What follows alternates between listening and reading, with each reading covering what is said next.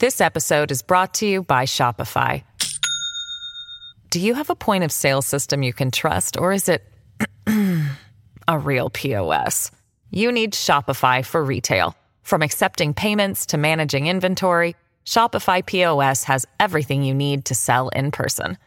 Go to shopify.com/system, all lowercase, to take your retail business to the next level today. That's shopify.com/system. Welcome to the New Books Network.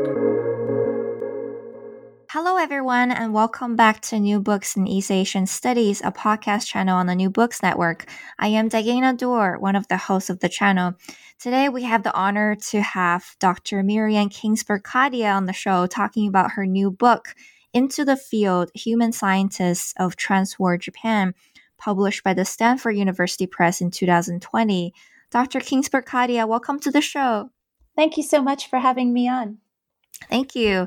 I wonder if we can begin the interview by saying a few words about yourself and how you became interested in East Asian studies and particularly in modern Japan. Sure. I lived in Japan for most of my childhood, which probably explains the origin of my interest. I went to college in the United States, and at the time, I guess I already had the hope that my career would take me back to Asia in some way. So I continued to study Japanese as an undergraduate. I also began majoring in history. But actually, when it came time to choose a topic for my senior honors thesis, I ended up writing about Northern Ireland, where I'd done a peacekeeping fellowship during my junior year, and this was around the time that the Troubles were settling. So it was an interesting moment. And it was in the process of working on this thesis that I sort of fell in love with the archival process, just the act of finding and putting sources together into this coherent and logical narrative. So while I was working on that, I applied to graduate school, and I was really lucky to end up at UC Berkeley, where I put my interest in Japan together with my interest in history, and I did my PhD in modern Japanese history. Thank you. Yeah, it's really fascinating to learn about your trajectory, especially how you came into this process. And before we actually dig into the book, can you maybe tell us a little bit about how you came to write Into the Field? How did you become interested in the human sciences of trans-war Japan specifically? Absolutely. In retrospect, it sort of seems to me like this was the product of a few pathways that came together in ways that I couldn't have imagined from the beginning. So, from my first book, which was on the history of narcotics in Japan and its empire from the mid 19th through the mid 20th centuries, I became fascinated with the intersection of ideas about race and nation building. So, to some extent, I think this book, Into the Field, is really my way of exploring that convergence. More sort of colorfully, while I was doing the research for my first book, I remember visiting the Harbin Municipal Archives in Northeast China. I think it was in early 2008. And there I came across a collection of handwritten anthropology papers by a student named Izumi Seiichi. And they were relevant to me at the time because they were discussing opium use by the Orochin, who are a very small ethnic minority on Manchukuo's northern frontier with Russia, Soviet Russia. And Izumi visited them very briefly for a study in the mid-1930s, and I took some notes, but then filed them away as interesting, but ultimately I didn't have any use for those papers in the book. Around the same time as that, I also had a few really powerful experiences at archaeology museums, both in China and also in Europe. They made a deep impression on me and left me with the idea that maybe I should have been an archaeologist. I guess the most important of those was in Hiroshima. I visited Hiroshima, I guess, for the same reason that everybody does, to see the Peace Park. But on my last day there, I had a few hours left to kill. So I stopped by the Municipal Museum. And this was the real origin story of my project. It was, at the time, hosting a display of artifacts that Japanese archaeologists had excavated in the 1930s and shipped home from what's now Tajikistan. And I was so curious about how this could have come about, what were these Japanese archaeologists doing there, and how did they sort of manage to collect these materials, get them out of Tajikistan, and take them home. So I started looking into the history of Japanese archaeology. And it was at that moment that I came across the name Izumi Seiichi again, because it turned out that in a later phase of his career, he became very well known as a specialist of pre-Columbian Peru. So at that moment, it really started to feel like fate that I should look into his career, and the book really took shape from there. If I'm being perfectly honest, I guess another motivation for this project was when I started, I was at a moment in my life when I had the time and space to undertake some really adventurous travel. And so it was really appealing to me, the prospect of following Izumi to most of the field sites that I discuss in the book. I also went to some that I ended up not being able to work in, just to be able to write more credibly about the various contexts that were important to him and to mid-century Japan, and also to bring a sort of an anthropological flavor to a book that ended up being a great deal about the history of anthropology. Wow, that's fascinating. And which places did you go to? Well, there weren't many places that I allude to in the book that I didn't end up visiting.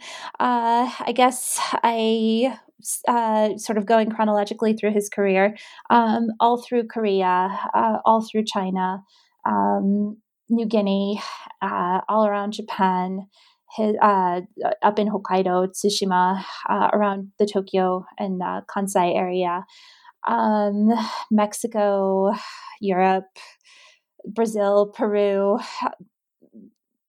It's hard to list them all without a list in front of me. But it was just an amazing around the world journey that ended up being so personally rewarding. And finding traces of him was just amazing, and made my ability to write about him so much more vivid, and gave me a lot more sort of insightful understanding of what he was up against too. For instance, in New Guinea, I remember seeing that he talked about how his expedition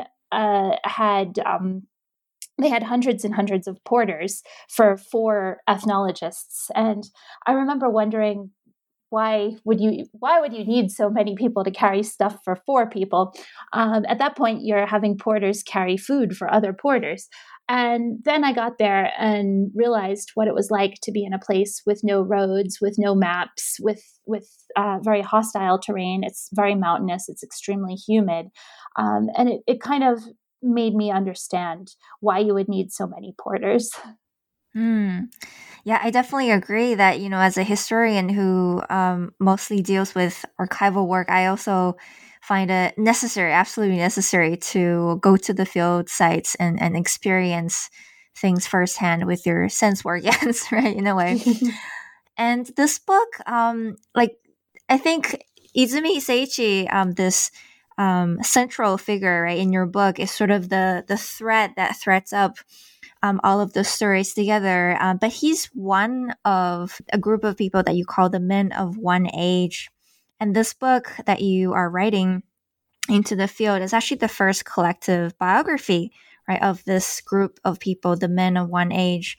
A group of Japanese human scientists actually born in the first 2 decades of the 20th century, who also produced knowledge that supported the building of the Japanese empire. So to study these individuals who participated in collaborative field work throughout all these, places around the world, in Asia and Oceania in the interwar years, you're also calling our attention to Karl Mannheim's use of generation as a category of analysis, right? You're using sort of Izumi as a person that threads all these people together, but you're also using generation as a category in the book. So please tell us more about this generation theory and how it helps us to understand ideological shifts in modern Japan. No problem. Mannheim was a Hungarian sociologist of knowledge. He basically founded the field of the sociology of knowledge. he was active in the 1920s, and he originated a sort of scholarly conception of generation. And in fact, he really defined it only loosely. He didn't establish any sort of necessary or sufficient conditions to cohere a generation.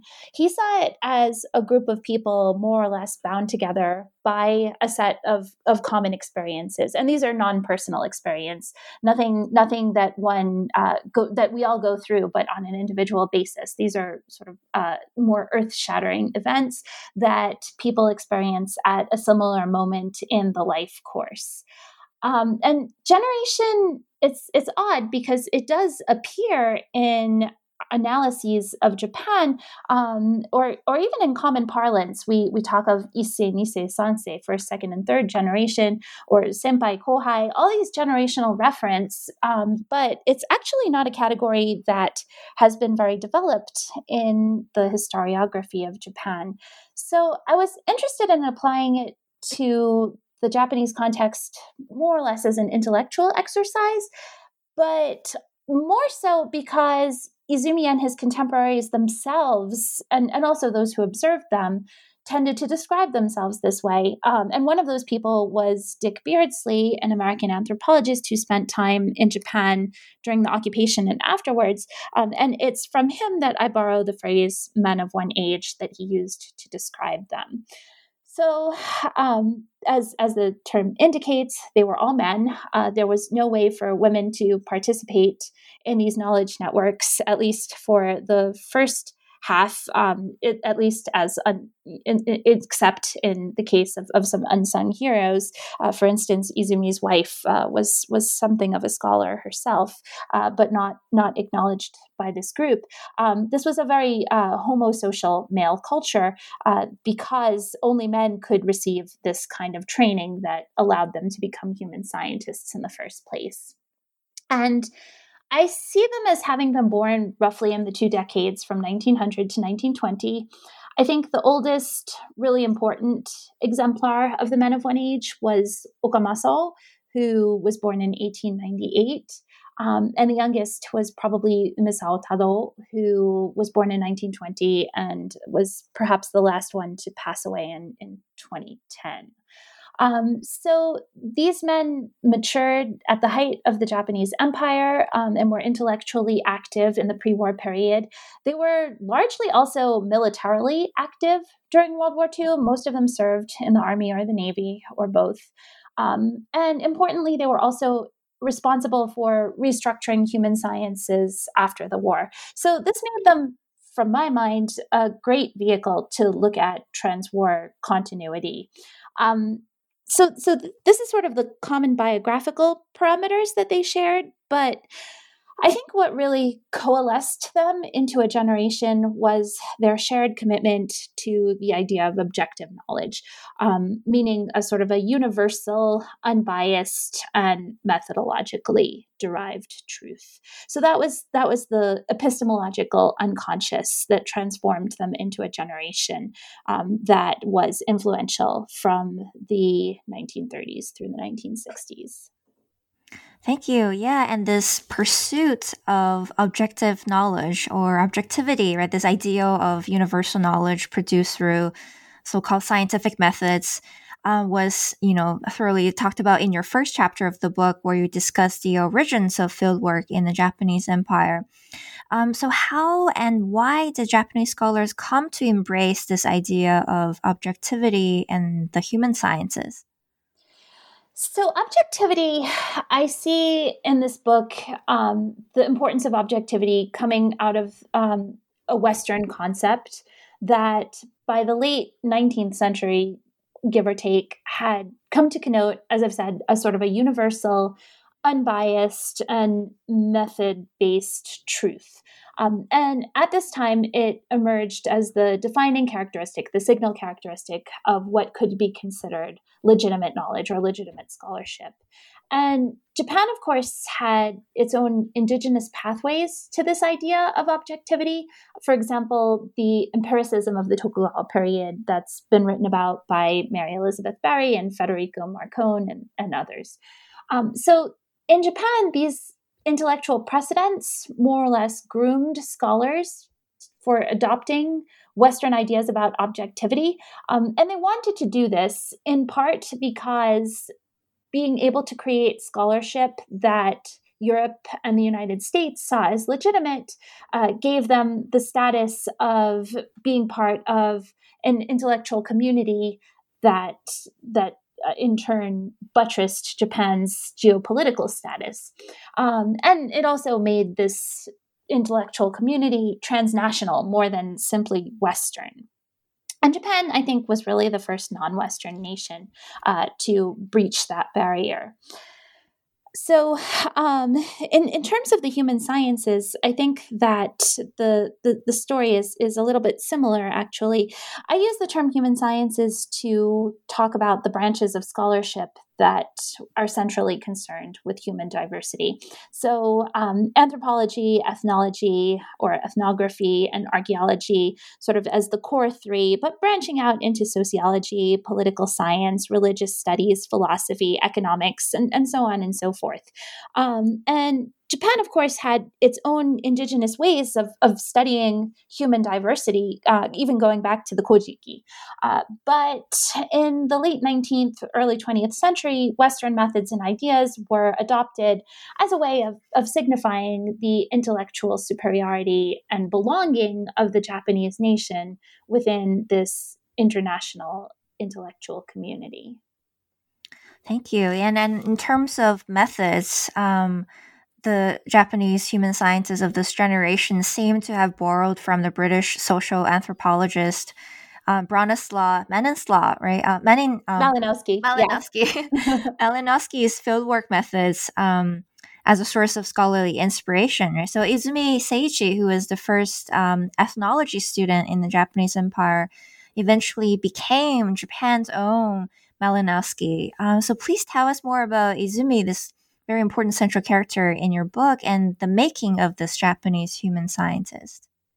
Sure. I think Izumi would have liked my description of himself as Japan's Malinowski, because in his autobiographical writings and such, he says that is what he aspired to be. Malinowski, as you said, is usually credited with developing the structure of modern scientific fieldwork, and Izumi was recognized in his own time as Japan's preeminent fieldworker. He was a remarkable but also really complicated figure that I struggled to do justice to and also to evaluate fairly. He was born in 1915, so in the middle of the transwar parameters, the parameters for the transwar generation, in Tokyo. His family moved to Keijo, Seoul, the Korean capital, when he was 12. It was then under Japanese occupation. His father moved the family there so he could work at Keijo Teikoku Daigaku, Keijo Imperial University. And Keijo Imperial University is an interesting institution. It's the first Japanese university founded outside the home islands, and it was sort of a response to this moment of cultural rule wherein the Koreans were offered a shot at higher education and sort of new career pathways, but also with the hope that they would then buy into the Japanese imperial project. In fact, Izumi Seiichi's father was more or less a colonial dissident, and he encouraged all of his children, but especially Izumi, to be skeptical of Japanese colonialism and to maintain respect for Korean culture, lifestyles, and peoples. Izumi himself matriculated at Keijo Teikoku Daigaku in the 1930s, and he began studying ethnology. As you said, he was the first ethnology major in the Japanese Empire. So this gave him a lot of unique opportunities. He was able to accompany his advisors, who were Japanese, on early studies of the Orochin. That's the papers I found in Harbin. Also the Goldie people on the Manchukuo frontier. Then for his senior thesis project, this was his first and really his only major solo research project. He wrote about Jeju-do, an island off the coast of southern Korea. After he graduated, he had the opportunity of a lifetime to organize a group study of Mokyo, a puppet state on the Manchukuo frontier. And this set a new paradigm of group fieldwork that really lasted for the rest of his career. Then he served 3 years in the Japanese army on the Manchukuo border. And after that, he returned to research as a participant in Japan's biggest ethnological expedition to date, to that point, in New Guinea, which was then under Japanese control. It had been taken over by the Navy. After the war, he was repatriated to Japan. He worked to help other repatriates settle into this quote unquote homeland that was quite unfamiliar to many of them. And he really thought his academic career had come to an end. But against all odds, he managed to secure another position, this time at Meiji University in Tokyo. And from there, he pivoted to join the faculty at Todai, the University of Tokyo, Japan's flagship university. And this is where he built Japan's first cultural anthropology department. He began working for the U.S. occupation during this time, doing survey research around Tokyo. And during the occupation, Japanese citizens weren't able to travel abroad. They were legally prohibited from leaving the home islands. So when he wanted to get out of Tokyo, he organized expeditions to Tsushima and Hokkaido at the opposite extremes of the Japanese archipelago. And when the opportunity to travel abroad opened up again in 1952 with the end of the occupation, he became the first Japanese researcher to venture to Brazil to study the diaspora community there. And his work in Brazil awakened a new interest in South America. So in the final phase of his career, he became known for his work in pre-Inca cultures in Peru. And he died shortly after the student movement of 1968, which really I represent as marking the end of the intellectual hegemony of his generation. So all in all, he really had an astonishing and also very well documented career, and everything I learned about him further sort of reinforced my conviction that he was the perfect vehicle for this story that I wanted to tell. Yeah, fascinating character. And throughout, his life is basically like a mirror of his whole generation, right? The generation of men of one age. And in chapter 2, here we kind of turn our focus to how fieldwork is done by this generation during wartime. So you remind us in this chapter that wars actually had huge impacts on scholarship and also on how human scientists in Japan conducted research. So after the Second Sino-Japanese War broke out in 1937, Japanese scholars had to abandon this Malinowski-style independent fieldwork for group expeditions funded by the Japanese government and also the military. And then after Japan goes into the Pacific War in 1941 with Europe and the US, scholars were also, in a way, forced out of transnational networks of knowledge production. So how did the Japanese human scientists like Izumi conduct research for the empire on the ground under these rather difficult circumstances? In the chapter, it's really interesting to read that you specifically discuss how fieldwork was carried out in 2 places, right? In Mokyo, like you mentioned, this Mongol borderland region west of Manchukuo, and also in New Guinea, right? This large place that was just sort of annexed by the Navy. So please tell us more about how research was conducted in these 2 places during the war. Sure. So I'll start with Mokyo, which Izumi visited with his team in 1938, shortly after the creation of the puppet state. This team was convened because the regime wanted information that would allow it to pacify the local population, which was hostile to the imposition of Japanese rule, and also because it wanted data that could legitimize control of the region. And so Izumi was appointed as coordinator. He did participate as an ethnologist as well, but his primary role was coordinator.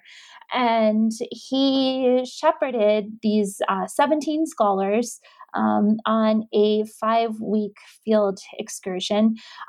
So the party of scholars may sound small, but actually it ended up being a larger group because that doesn't include translators and drivers. They traveled by truck, and also an entire Guangdong Army contingent appointed to protect the researchers because this was, after all, hostile territory.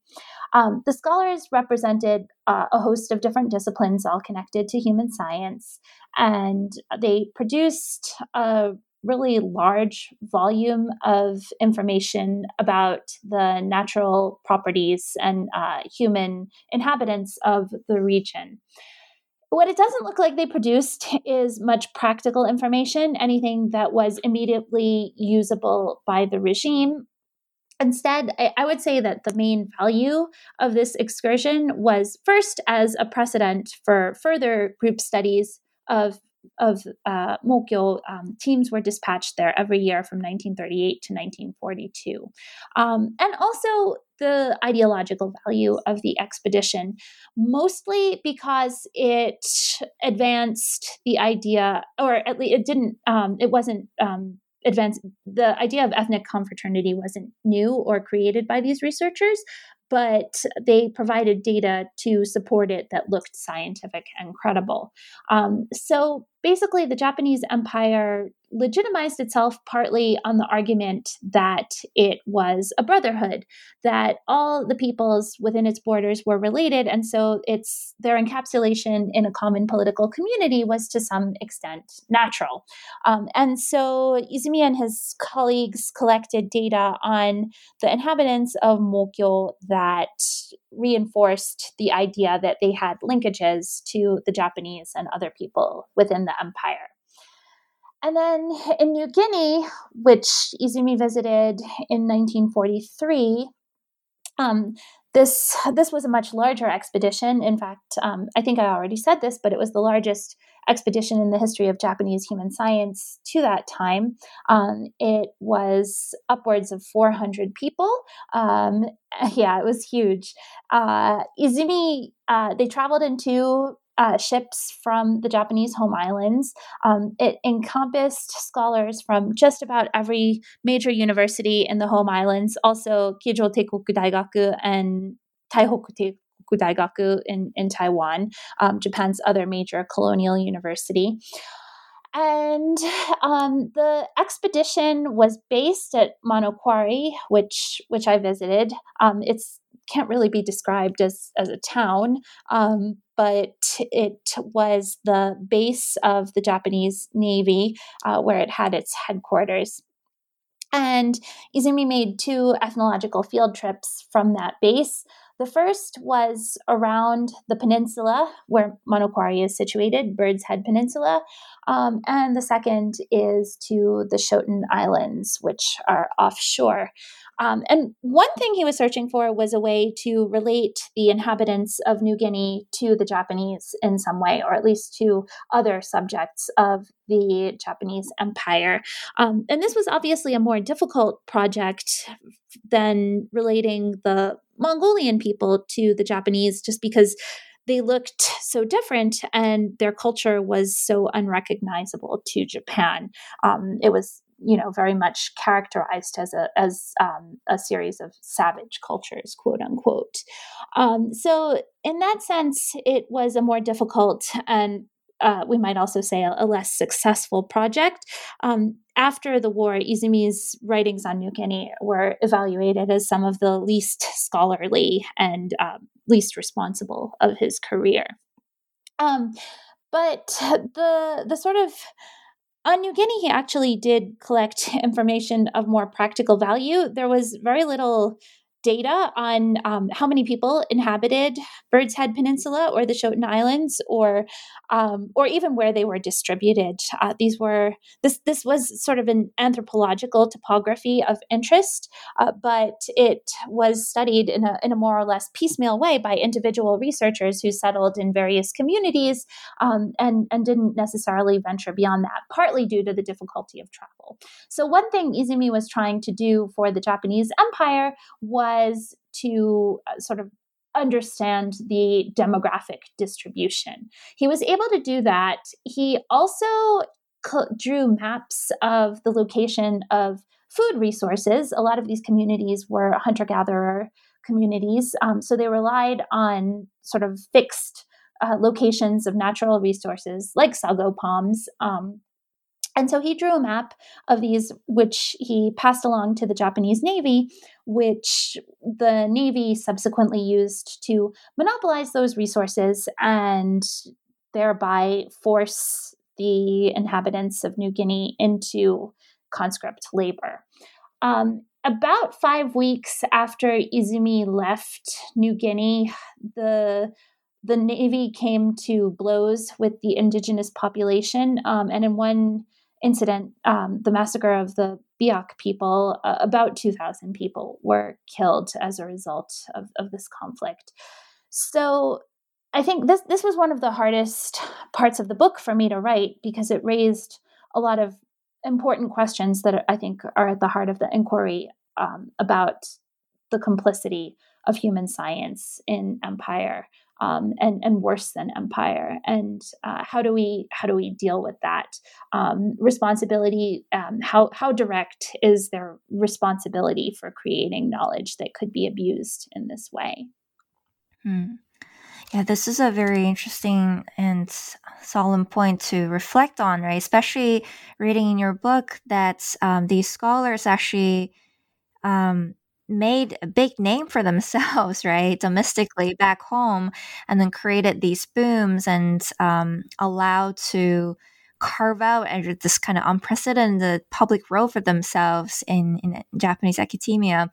But then in the fields themselves, other things were happening at the same time.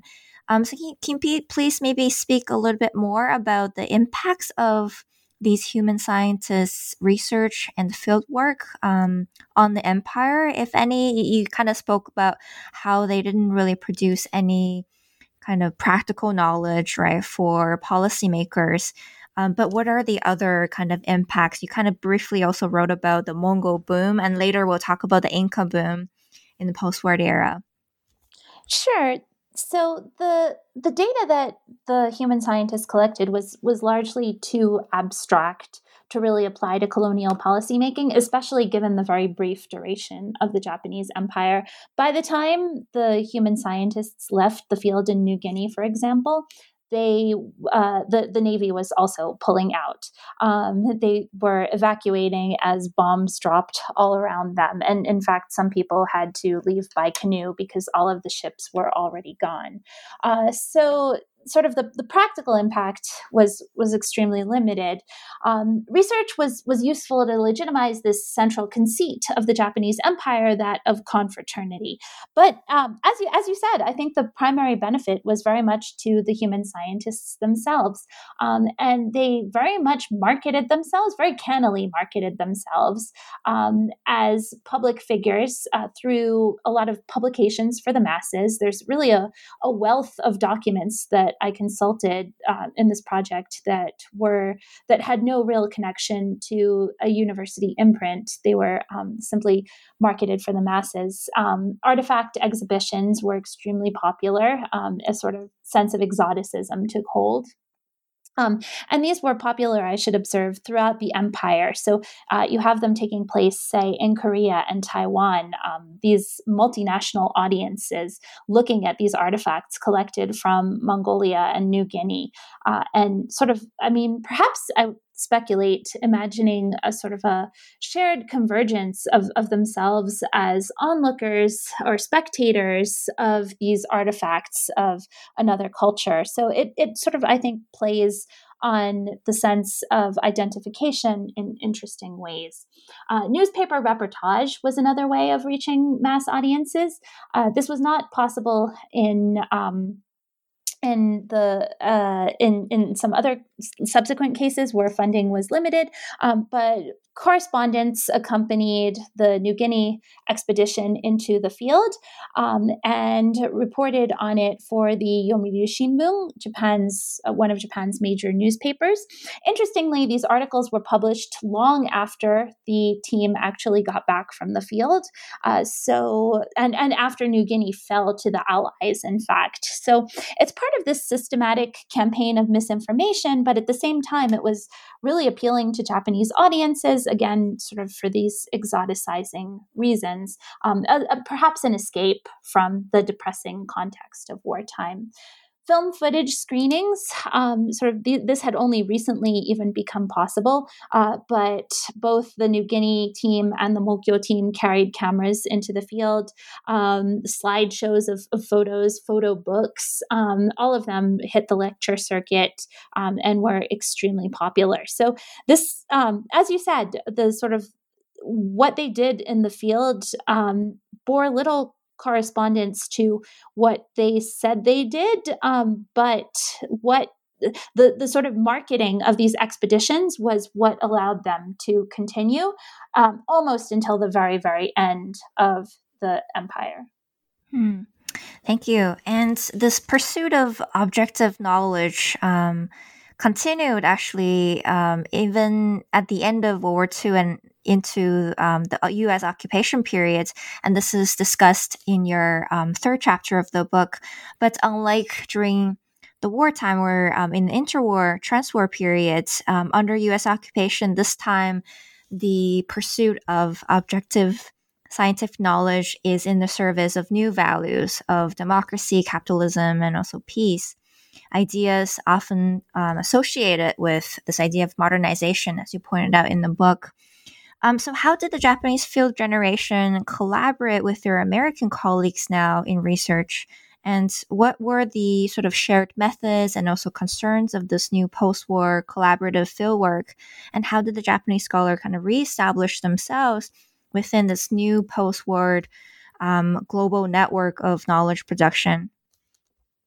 This episode is brought to you by Shopify.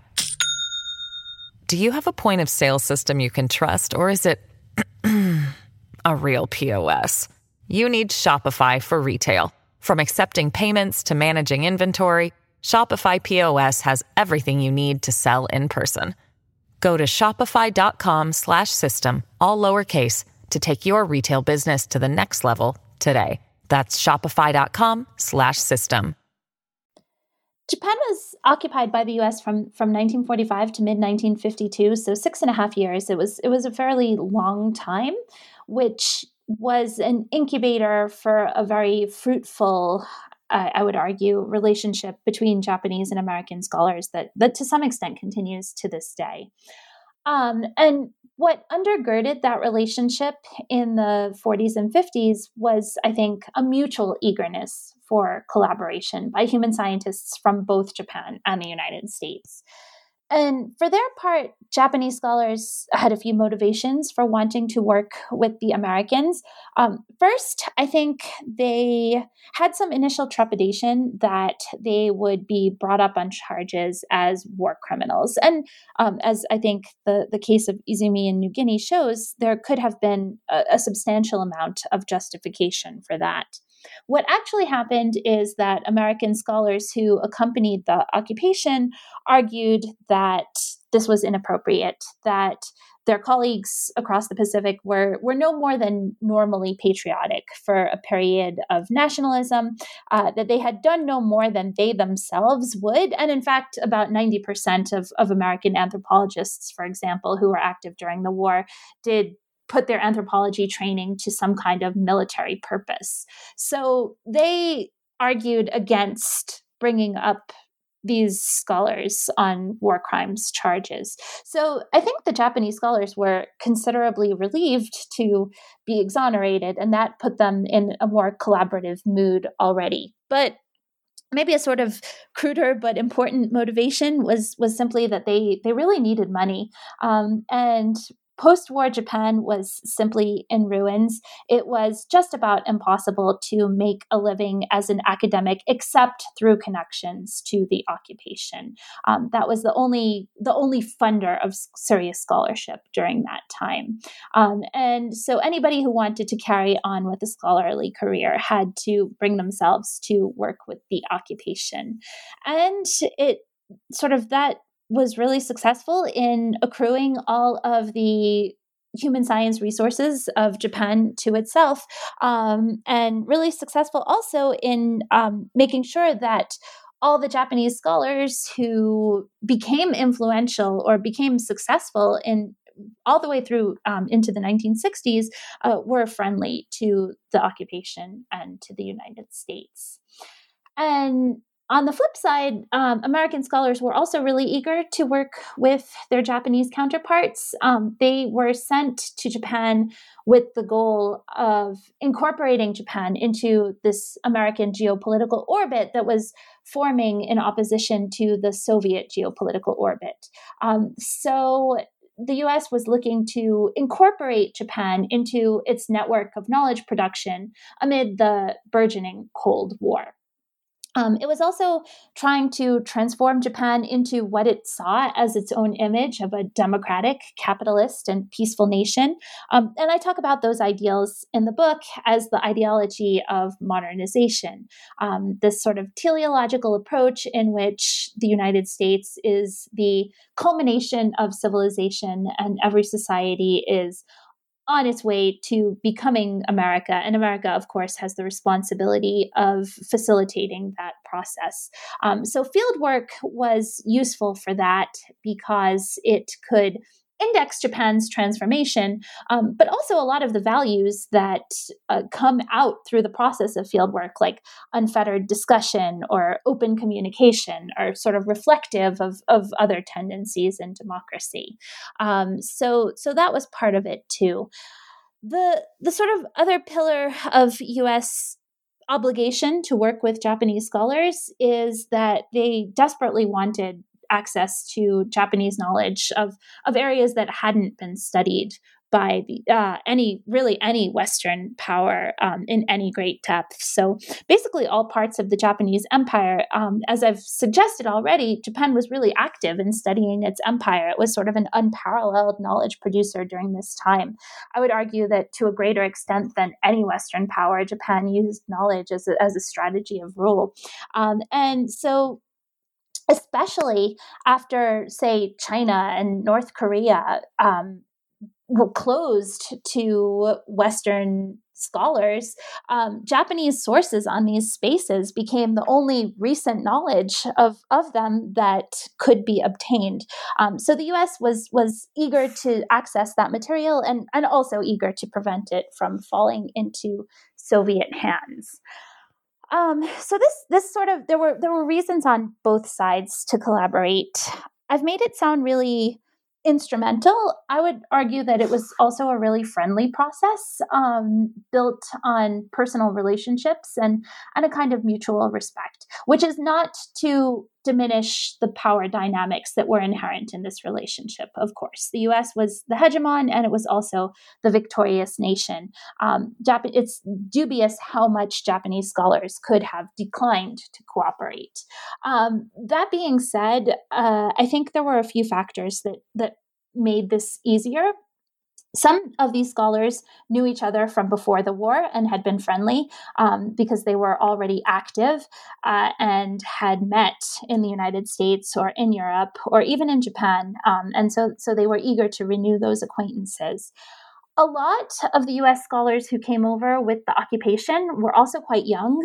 For the most part, these were men who were seeking to build their careers, not established professors who had great jobs, who were just looking for a new adventure. So these young scholars who came over to Japan encountered the men of one age who were in perhaps the third, even the fourth decade of their scholarly lives. And they were simply overawed by by the fact that they were able to work with these extremely knowledgeable people who were in turn eager to share, and also to learn from them, because the Japanese scholars, sort of like the rest of the country at large, thought they had a lot to learn from the United States about how to rebuild and become a more successful nation. Thank you. Yeah, and during the occupation years, the Japanese scholars also had a shift in with regard to sort of the themes or contents of their research, right? So you kind of remarked how there is a pursuit for a new vision of intellectual inquiry. So moving from the study of race or jinshu to the study of culture or bunka, and then the understanding or the study of minzoku, which was understood as sort of ethnic nation, in the transport years, has also kind of shifted, right? So what is meant by culture and minzoku in the post-war Japanese scholarship, and also how and why did Japanese scholars come to embrace culture, right, as a new important analytical variable? So these terms I had to treat really carefully throughout the book because their meanings weren't stable and they weren't agreed by consensus either. Minzoku and bunka particularly were established terms before and during the war, but then took on new valences afterwards, and I would argue aren't stable even today. So during the imperial era, I think it would be possible to define Minzoku as a hierarchy of related peoples with the Japanese at the top, or any of those individual peoples. And we can look to scholarship by people like Kevin Doak or Tessa Morris Suzuki to understand that construction. But during the post-war period, Minzoku came to mean something, I think, closer to the Western notion of ethnicity, which became so popular in the 1960s, connoting independent groups bound by both physical and behavioral characteristics. So a sort of a fusion of race and culture. Bunka also was an established term prior to 1945. It had, in many cases, nationalist overtones, like the term Nihon Bunka was usually used in a very positive way in the 1930s and 1940s. In the post-war period, bunka also shifted a bit in tandem with the discrediting of the whole idea of race. So this was a global phenomenon based on the discovery of Nazi atrocities, which were predicated on race. The whole idea of race was discredited. It was repudiated first by UNESCO, the United Nations Educational, Social, and Cultural Organization that was founded in 1945, sort of as a cultural clearinghouse for all of the nations that became associated with the first and ultimately the third world. And the UNESCO issued a statement repudiating race that it later backtracked on. But with the elimination of race as an acceptable variable, culture was substituted as a more neutral category of analysis that could take on a lot of what scholars talked about when they talked about race, but lacked that kind of association with Nazism. So culture was seen as being more neutral. Of course, it was not.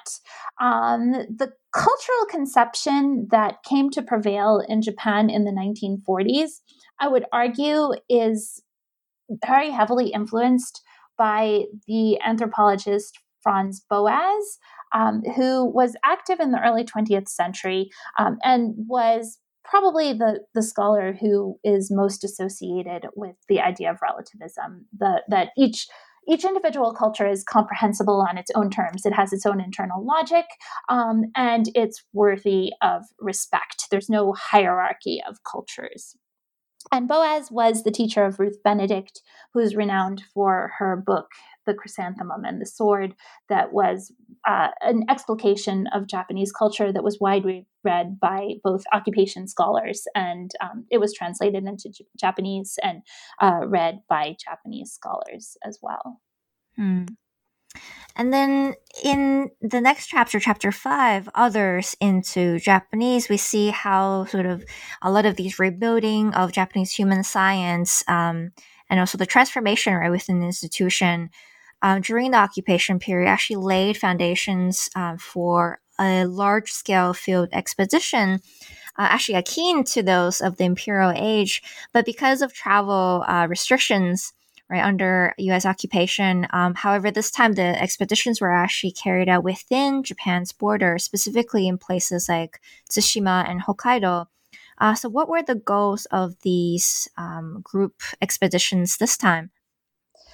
Sure. So I look at, as you say, the expeditions to Tsushima and Hokkaido. These were the two earliest, and they shared several common goals. First, both of them, I think, sought to revitalize the Japanese tradition of human science. They were the first studies of the post war period that were organized by Japan. Prior to 1950, between 1945 and 1950, this kind of research was not possible, or it was only possible under the sponsorship of the U.S. occupation, because Japanese institutions simply were lacking resources to do so. So this was really a landmark achievement that this kind of research became possible once again. And even more than that, it was sort of a way of demonstrating that Japan was returning to the field. So they brought along some Americans on each expedition, and the American scholars who accompanied them were actually only too happy to learn from the Japanese scholars and to be brought to these places that they could not have expected to visit on their own. So it was fruitful in that kind of relationship building. Another really important motivation for these scholarly projects was sort of bringing about unity in the Japanese human science profession. So after 1945, there were a lot of internal divisions among human scientists, disciplinary divisions, of course, university rivalries, which were quite potent at that time.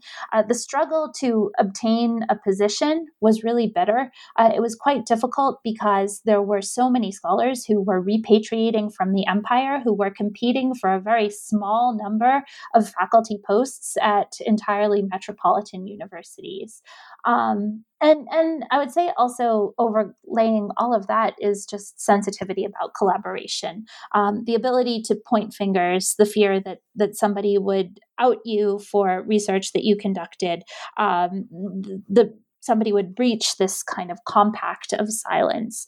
That was another tension. So the expeditions, by bringing all of these people into the field together in the service of a common intellectual project, were really successful in fostering unity in the human science ranks. And then I think they also had a sort of a political dimension as well. In the case of Tsushima, the sovereignty over the island was, at this moment, 1950, quite uncertain. The US hadn't yet confirmed Japan's post war borders. And there was some anxiety that Tsushima would be assigned to Korea. And part of the reason human scientists were so concerned about that is because they themselves, under the imperial age, had supplied data suggesting that Tsushima was, one of them used the term stepstone, between Japan and Korea, that its culture was neither purely Japanese nor purely Korean, but sort of a fusion of the two. And this was done with the project of showing that Japan and Korea had cultural commonality and should be incorporated into a joint political unit. But after the war, of course, that was discredited and no longer viable.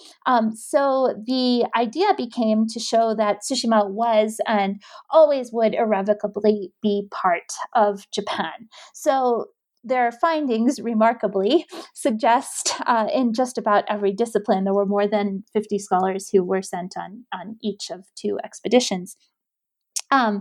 Their findings suggest that the Tsushima was and always had been a fully Japanese entity and should remain part of Japan. And in fact, it did remain part of Japan.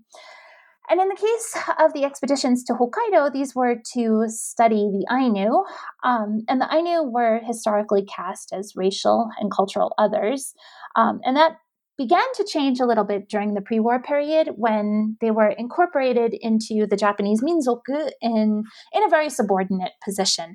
And some scholars have called this the dying race paradigm, that the Ainu were predicted to vanish entirely, to be absorbed by the Japanese Minzoku. And so scholars furnished all of this evidence suggesting that their culture and the Ainu themselves were dying out. In the post-war period, this fell out of favor along with the construct of race, and instead the scholars borrowed techniques from American salvage anthropology, which was used to study Native Americans. Again, though, to suggest their forthcoming disappearance and full interpretation into the Japanese nation in the future. And this was done to sort of incorporate Hokkaido more firmly into the post-war Japanese polity. Yeah, it's very fascinating to read how, their attitudes toward these spaces shift, right? So much for objectivity. And interestingly, in chapter 6, Japanese into others, right? It's a really interesting chapter to read in juxtaposition with the previous one, others into Japanese. So here we can see how scholars like Izumi Seiichi turn their attention to diasporic communities abroad. So it discusses how Japanese human scientists found this Japaneseness in others in places like Brazil. And like you said in the book, Izumi Seiichi was actually the first Japan-based scholar to conduct fieldwork among the Japanese diaspora in the post-war period. And his fieldwork in Brazil was very instrumental in sort of the understanding of the category of Nikkei. Right. So how did Japanese scholars like Izumi understand Japanese immigrants and their children in the diaspora? So emigration to Brazil really took off at the end of the Meiji period.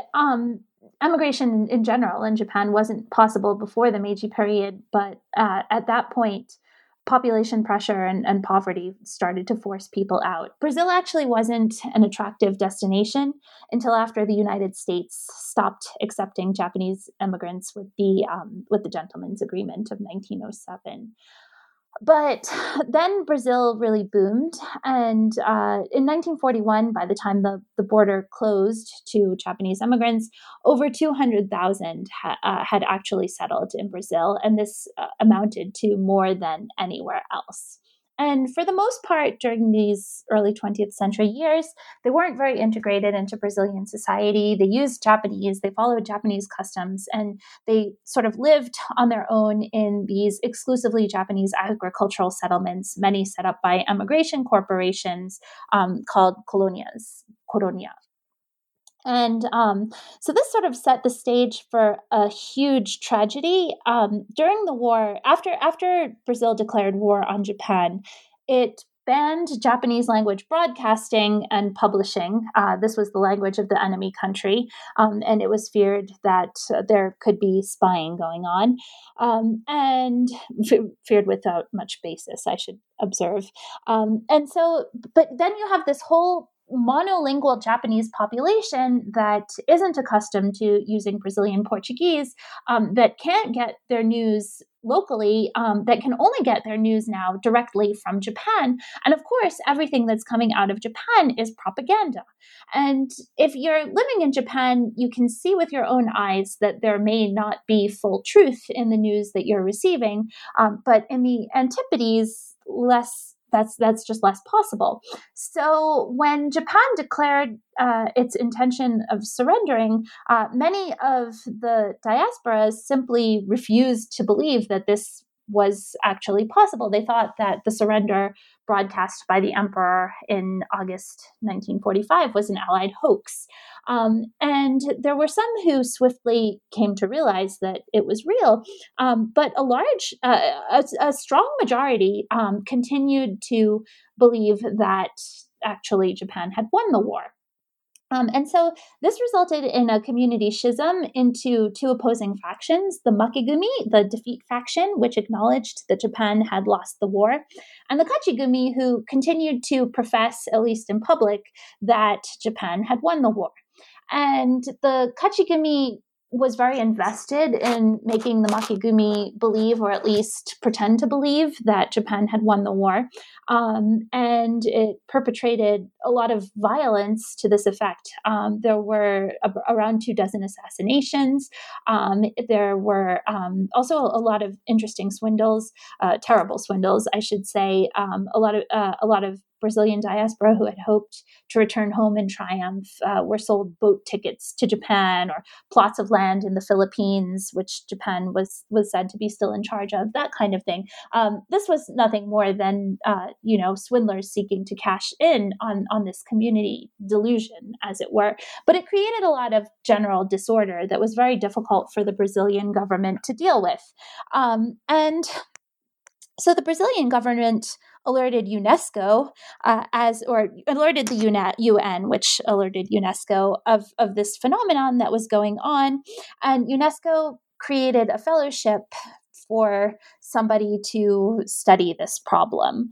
And of course, it had to be somebody Japanese who was able to communicate with the Kachigumi and the Makegumi who only spoke Japanese. So it ended up going to a Japanese scholar. And at this point, Izumi already had a relationship with UNESCO, which was active in Japan at the time. He was also dying to do research abroad. He had been in the home island since repatriating in late 1945. And he had the qualification of being familiar with some diaspora studies from some of his own research projects that he carried out during the occupation under occupation auspices. The drawback was he didn't know anything about South America, and he didn't speak Brazilian Portuguese. So UNESCO hooked him up with a Japanese immigrant collaborator on the ground. And they started with the hypothesis that the Kachigumi were denying the fact of Japan's defeat because they were somehow more culturally Japanese than the Makegumi.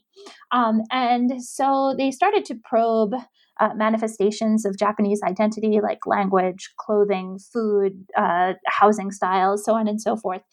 Actually, they couldn't find any significant differences. The only real difference they found was regional, that there were more Kachigumi located in southern Brazil around the São Paulo area where most of the immigrants had settled than up in the Amazon, where there were fewer immigrants. And they realized that the difference between these communities lay in their intention regarding settlement. So most of those who had settled in southern Brazil had gone with the hope of returning to Japan within a few years. The phrase was kokyo nishiki, to return home wearing brocade. They wanted to go home rich, having made their fortune in Brazil, and retire to Japan.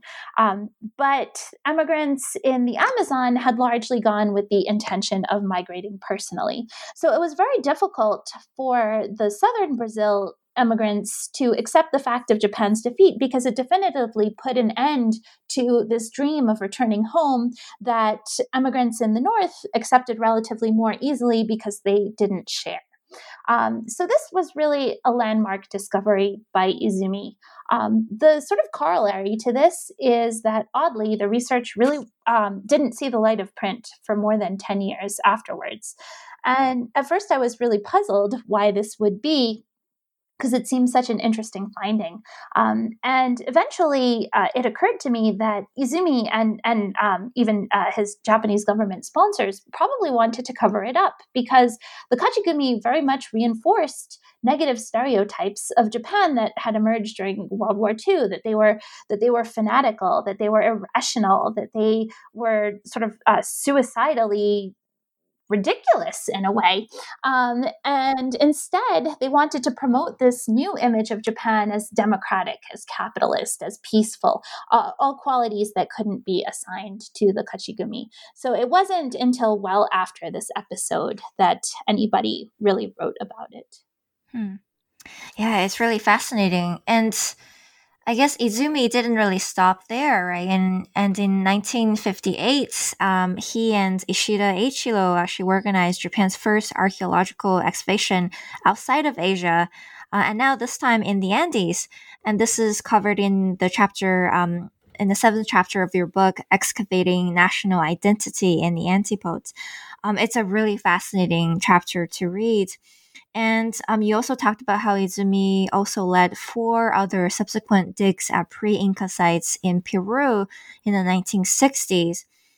So these excavations, along with Izumi's collaboration and I guess his finesse, right, his expertise with the Japanese media, created this so-called Inca boom amongst the public in Japan. So it's really fascinating to read. So why did these expeditions stoke so much popular interest, and what does this tell us about how Japanese scholarship and the intellectual community has evolved in the 1960s now? So I think there are a few interesting reasons behind this very surprising phenomenon of the Inca boom, as it was labeled in its own time. So people were really aware that this was happening. Maybe the first is sort of convergence with other booms. So this was really the era of boomu, in accordance with the general mood of consumerism. There were booms in archaeology and photography and pocket paperbacks, all sort of vehicles that the Inca boomu could capitalize on. I think a lot of the credit for this particular boom really redounds to Izumi. He was the consummate organizer and publicist. He was able to secure state sponsorship for his expeditions, which gave them a certain national significance. The Japanese government held departure ceremonies each time he left with a team for Peru. They gave them Japanese flags to fly on the ground in Peru, which is interesting because you definitely wouldn't have seen Japanese flags flying in Japan or in any part of Asia in the 1950s and 1960s. So it had that kind of national significance. Of course, Izumi was very conscious that he was carrying out research on behalf of the Japanese government in the backyard of the United States, which was traditionally dominant in Peruvian archaeology. So this was a way for Japan to impress the world, so to speak, after its humiliation of defeat.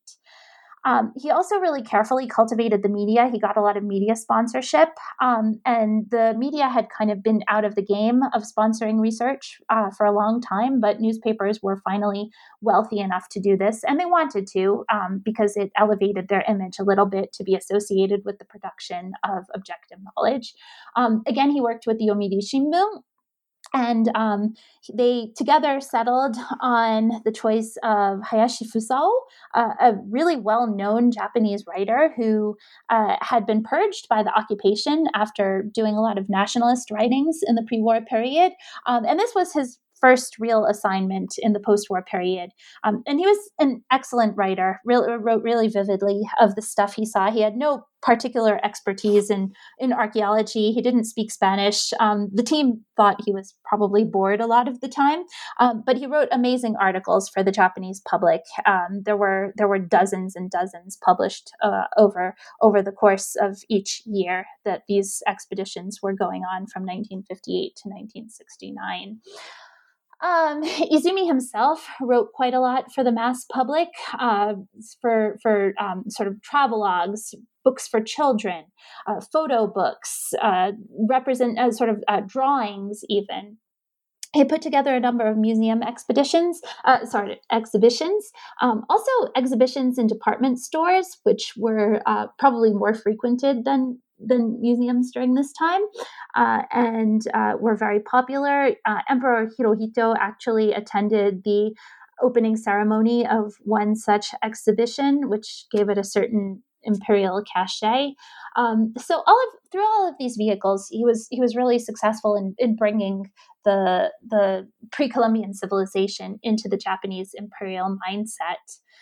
I think we also can't write off the appeal of exoticism, especially at a moment when most of the Japanese public was unable to travel. There were travel restrictions in place right up through 1964 when Japan hosted the Olympics for the first time. Even after 1964, though, most Japanese couldn't afford to travel abroad. The value of the yen was relatively low, and Peru was seen as especially difficult due to its distance from Japan, the relative dearth of Japanese speakers on the ground to help them, the very undeveloped tourism infrastructure. A lot of people thought Andean cuisine was not very tasty. So Peru was sort of a fantasy destination for many people that captured their imagination. And then I think there are a couple sort of more ideological reasons if we ask ourselves why the Inca in particular, why not some other destination that Izumi could have visited. And one is because of the hypothesis of Japanese Andean confraternity. This actually emerged in Western scholarship, which gave it a certain credibility, that the Japanese were distantly related to the indigenous Quechua people who had been the subjects of the Inca Empire. And the evidence on this is, I would say, mixed at best. But people like Hayashi Fusao and even the Izumi himself really played this up as a way of hooking the Japanese public. And we can sort of see why this was effective. Japan had tried to sell this narrative of confraternity with its Asian subjects during the Age of Empire. Those theories were discredited and in fact useless in the post-war period when there was no empire, but it sort of left Japan adrift in the world, which reflected how it felt geopolitically. And so the establishment of confraternity with the indigenous Andeans gave them new relatives in this new world, so to speak. So that's, it's really interesting. And then I guess the last sort of maybe the most important factor out of all is the Inca were very much represented as a foil for the Japanese national identity. So in the 1950s, the Inca Empire was more or less represented sort of as an analogous case of very slow progress through the stages of history, the sort of in a materialist sense. So every state is represented as progressing through these set stages of development, and the Inca reached this period of despotism in the 15th century, so to speak, but the Japan only in the 20th century with this emperor system that deprived people of their subjectivity. So this sort of relativizes the Japanese trajectory through history and removes blame in a sense, because it means that any sort of alleged deviance on the part of Japan is not actual deviance, but simply the operation of a very slow progress through history. Around the 1960s, the mid-1960s, this starts to lose relevance as Japan becomes an economic superpower. And then the representation of the Inca very much changes, and it's seen as being a parallel case of superiority, especially technological superiority. The Inca were very much known as masons, as stoneworkers of their time. And so they emerge as this sort of case study in technological superiority that Japan is also at this moment taking on that reputation. And the last chapter of your book actually turns our attention to the student protests in 1968. And you kind of re-examine the roles of the men of one age in these protests, right? So here you point out really interestingly that, quote, far from complacently enjoying the successes of the order they had created, by the 1960s, trans-war human scientists in Japan were themselves critical of long-standing paradigms of knowledge production, unquote. So what were their critiques of the status quo during the student protests of 1968? And also what kind of changes were brought about as a result, if any? So, what I thought was really interesting in studying the student movement is that, unsurprisingly, students are often given credit for all the change that is brought about by the student movement of 1968. But what I found in the Japanese context is, as you've said, many of the critiques that the students brought to bear on society were actually anticipated and articulated first by the men of one age. And they're usually represented in this moment as sort of stodgy, uncompromising antagonists. But in fact, I think they really set the terms of the debate. They themselves in the 1960s were ready to rethink modernization theory and allegiance to these ideals of democracy, capitalism, and peace. Their alliance with the United States, and also ultimately the values and goals of objective knowledge. And partly this was the influence of the wider world beyond Japan. There were a lot of challenges to field research in this era, especially in the wake of the publication of Malinowski's journals. He appears a very different figure in his journals than he does in his published works. It became very clear that what he claimed to be doing in his published works was not exactly what he was admitting to doing in his journals. So that was sort of an interesting moment in which the objectivity, the intrinsic objectivity of the field was challenged. We also have the Hakone conferences, which were a series of meetings that took place during the 60s between Japanese and Western scholars, where Japanese scholars really broke with US scholars over critiques of modernization. They challenged the idea that Japan had achieved success as a democratic, capitalist, peaceful nation. They thought perhaps Japan wasn't democratic at all. It appeared to be going in the direction still today of one-party rule, that elections were kind of meaningless, campaigning was just a ritual, that capitalism had simply led to materialism and consumerism rather than actual prosperity. Was Japan really peaceful, or had it simply become a lackey of the United States in the Vietnam War that was going on at the time? Basically, had modernization simply created new ways of oppressing people? So they were sort of willing to take on these ideals that had animated their entire careers. What I thought was interesting was that this was combined with an absolute unwillingness to revisit their work that they had done prior to 1945. And so the intellectual legacy on which they had built their entire careers was really never questioned. They remained very approving of and beholden to pre-war research. In Izumi's case, he finally published his thesis on Jeju-do 30 years later, after he wrote it in 1966. He never revised it. He didn't update his reading list. It still sort of speaks by turns positively and critically about the Japanese colonial establishment there. And that's sort of, I think, characteristic of the entire Japanese academic establishment, which was very protective over the sort of pre-1945 body of work. And this combination, I think, of reticence regarding the actual what could even be considered crimes of human scientists, and their willingness to speak out against ideals that they had cherished throughout their careers really set the terms of engagement for the student protesters. And this was really different from other contexts in the world. I'm thinking most notably of, say, Germany, where in West Germany, the repudiation of the Nazi heritage was a key part of the 1968 student protests. But these were the terms, and ironically, what I think is very ironic is that the men of one age themselves opened this door that led the way to the demise of their hegemony, and a new heyday of subjective rather than objective knowledge, and ultimately a new generation of scholarship. Thank you. It's a very fascinating story of this generation. And like you said, many of them have already passed away. And the new generation of scholars in Japan, how are they viewing this generation of men of one age?